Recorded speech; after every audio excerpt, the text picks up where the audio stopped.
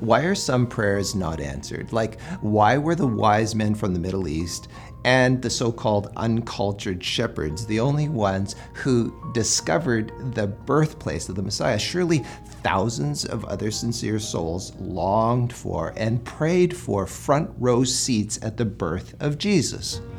The answer is that there are certain conditions to be met for us to expect that God will hear and answer our prayers. The first condition is that we feel our need of help from God.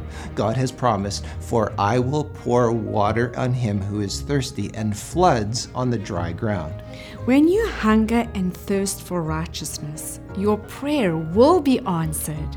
When your heart is open to the Holy Spirit's influence, God's blessings will be received. With a deeper and more tender interest in holy things, the wise men from the East followed the star that led them to where the humble infant was cradled in a manger, and they bowed down and worshiped him.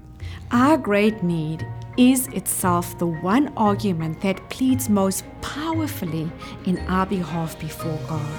When we humbly ask the Lord to do for us something that we know we cannot do for ourselves, He promises it will be given to you. So what does it mean to surrender our hearts to Jesus like the wise men so long ago?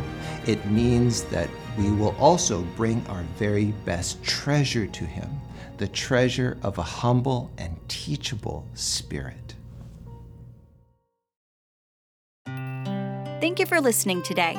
If you would like to watch a video of this podcast, please visit iiw.ca, or you can go to our IIW Canada YouTube channel and click on the Videos tab. Once again, thank you so much for listening.